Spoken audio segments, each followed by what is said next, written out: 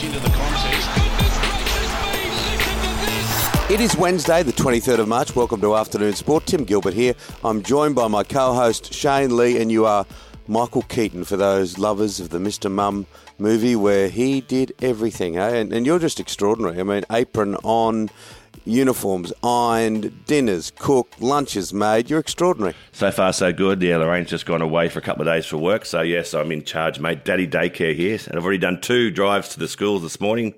Zara had a cross-country early this morning and dropped the other 2 to school. So, yeah, it's full on, Timmy. But I tell you what, there won't be too many rules this evening. I'll tell you that much. There's more rules when Lorraine's there. That's a surprise. Very much so. Let's move right along, Timmy. All right, we will get the latest from the Test match, of course. Interesting days played, day 2, Australia versus Pakistan. All the AFL, including Mark Robinson, calls for an immediate AFL appeal, and Nathan Cleary back for the Panthers. John O'Brien is a legend of Australia's beer industry.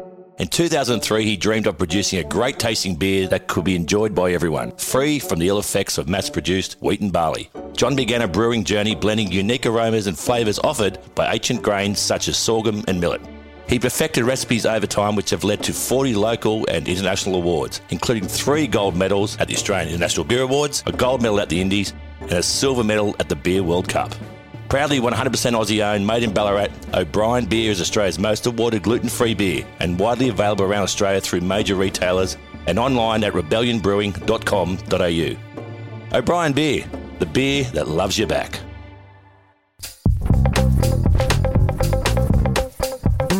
Shane, look, there's something wrong with the slip cordon with the Australian cricket team. It's being questioned. Look, for years and years and years, the first slip stood in a certain spot, the second slip stood in a certain spot. Why are we mixing it up? There was a catch that would have gone straight to Steve Smith's hands last night, but because he was standing too far away from the keeper, it didn't get to hand.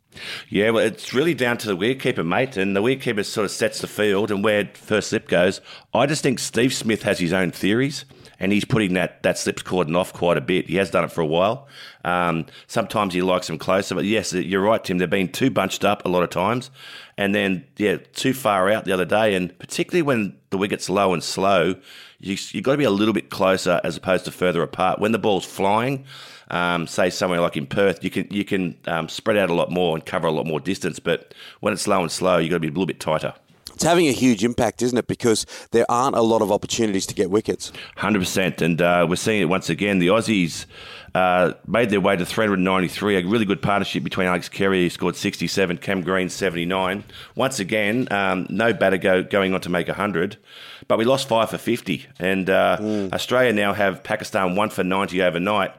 And wickets are few and far between, Tim. And that's right. We need to take our catches. And if you're going to create 20 dismissals, you need to create at least 20 chances. So you need to take all of them. Otherwise, you're not going to win any test matches.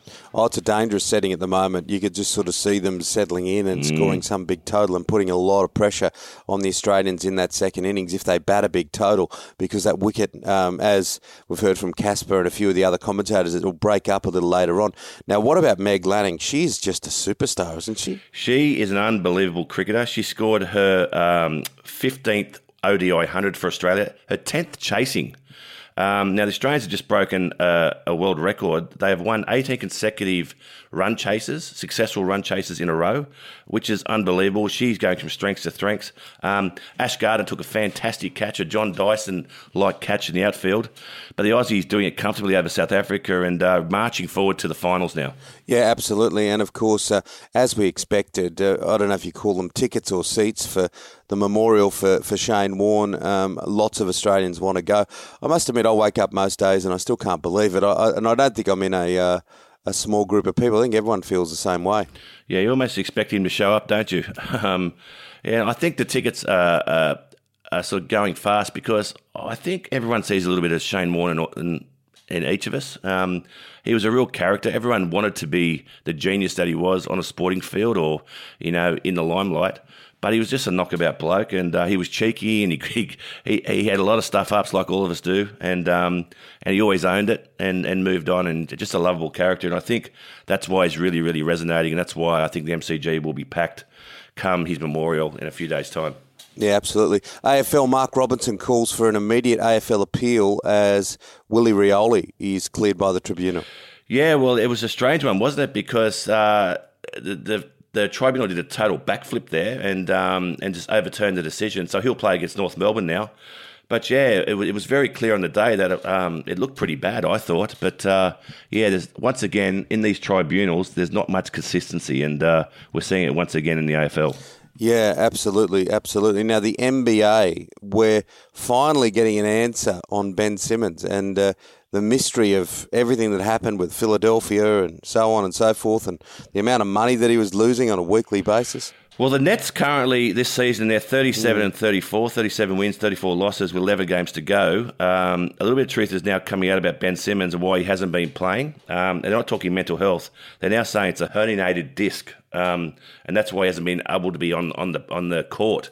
If that is the case, I don't think he'll play this season, which will be a huge loss for them with only 11 games to go. If they're going to make the playoffs, they need to win a few more. So, I dare say if that's the case, if it is a disc issue, he may be sitting out the whole of his season. It does make you wonder. I know that there was a lot of histrionics around it and there was obviously off-field stuff, but there might have been injury as well in those dying days at Philadelphia. It is, it's an interesting one, that one. Look, coming up on Afternoon Sport, we're going to have all the NRL action, boxing and much, much more. Afternoon Sport.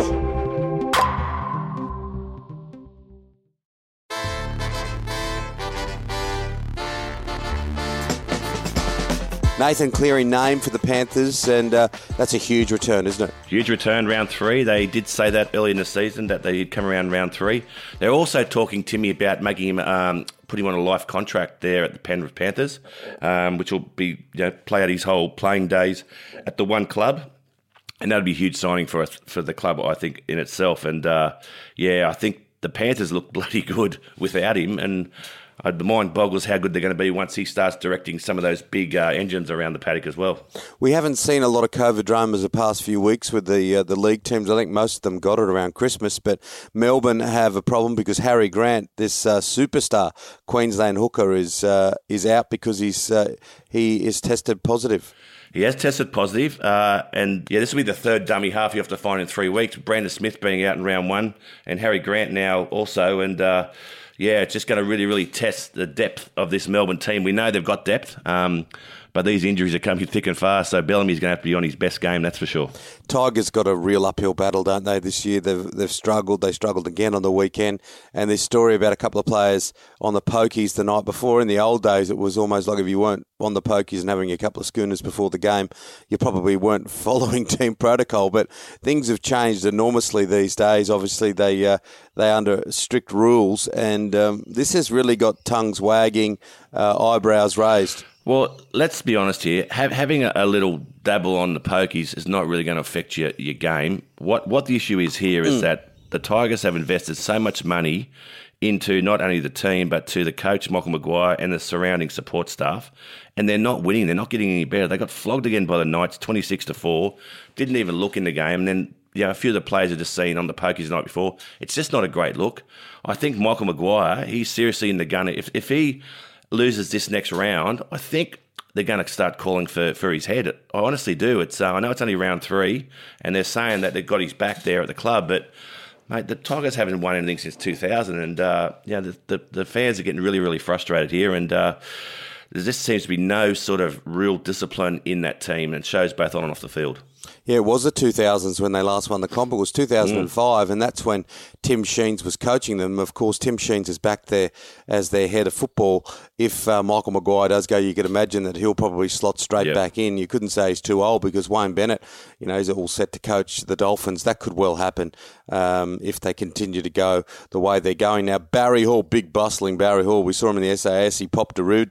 Now he's headbutted Sonny Bill ahead of their fight. Yeah, it's a little bit of your antics there to try and sell the fight itself.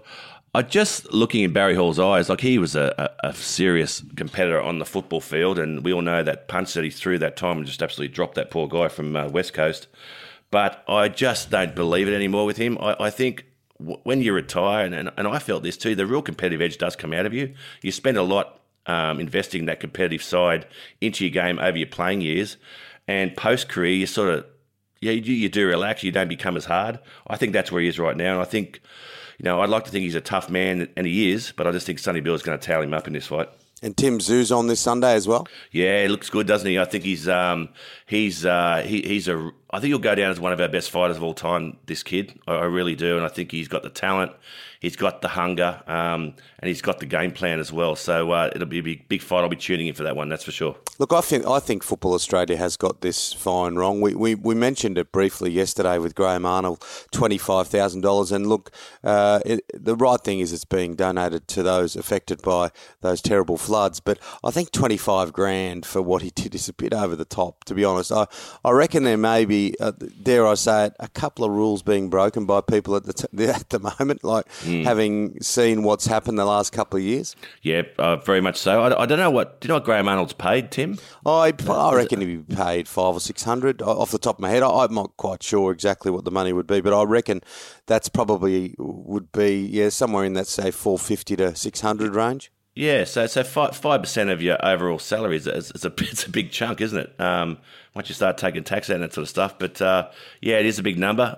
Saying that, he has put the whole Socceroos and the Australian Soccer Federation in the spotlight for the wrong reason. So hence the reason why the fine's so big. Yeah, absolutely. Now, we saw the Golden Slipper on the weekend in Fireburn. It was a great win by Brenton Avdulla. Now, Brenton Avdulla, if you don't know the story, the jockey last August had a fall and he really did not know if he'll ever be back. He broke discs in his neck and he was in a really bad way. And he's come back on this beautiful filly, this Gary Portelli filly, and won the richest 2-year-old race in the world. But the other big story that's been swimming around the races, and anyone who's watching it has been observing Shelby 66, this horse, this country horse, Shane. And like Danny Williams down on his luck, had no money, had to hold 45% of Shelby 66. A few weeks ago, racing in a country race on Saturday and won the Galaxy, and now he's going to put him in for the TJ Smith, which is an extraordinary race. It's a $2.5 million race, Tim, and they're trying to raise, I think, $80,000. That's the entry fee for this. So it's a big one, but it's a real rags to riches story, isn't it? Oh, absolutely, yeah. I think it's around that $55,000 mark because they're trying to get in late. But this is, again, against all these horses that'll probably be racing or contending for the Everest. So more people are saying, could Shelby 66, this little country horse from Goulburn, possibly race in the Everest in the springtime? That would be just extraordinary. Now, we've seen the Megan Barnard story roll out over the past few weeks. Of course, she's a Fox Sports presenter, and the comments by Tom Morris, and she's gone back on the air. She did. She got back to commentate on the Australia versus South Africa women's cricket match and did a fantastic job. Look, she issued a statement prior to that saying that she hoped what happened to her and her experience will serve as a catalyst to change what's happening in the media industry and this sort of, inappropriate behaviour, both from men and women. And she hopes that that'll be a catalyst for change, which is great. And she's a class act, and I'll tell you what, she's a very, very good presenter as well. Well, to wrap it up, of course, the Women's World Cup is being played in New Zealand at the moment, and you toured there quite a bit. We know the great story about Michael Bevan being hit by a full salmon, but that wasn't the only yarn. No, so on this particular tour, I think it was 2000, the wicketkeeper was Adam Perore, and he'd been dropped from the one-day team. And I've been mates with Stephen Fleming, the former New Zealand captain, since we were 13. We played against each other at a very young age, and I was sitting next to Flemo in the change room, and it was at the time when New Zealand were also competing for the America's Cup. And I asked Stephen how Adam was taking being dropped from the team for the first time. And he said, mate, he's taken it really, really bad. He's turned his phone off. No one's been able to get in contact with him. And just as he was telling the story about how upset Adam was for being dropped, on the TV in the change room came the celebration that New Zealand had just won the America's Cup.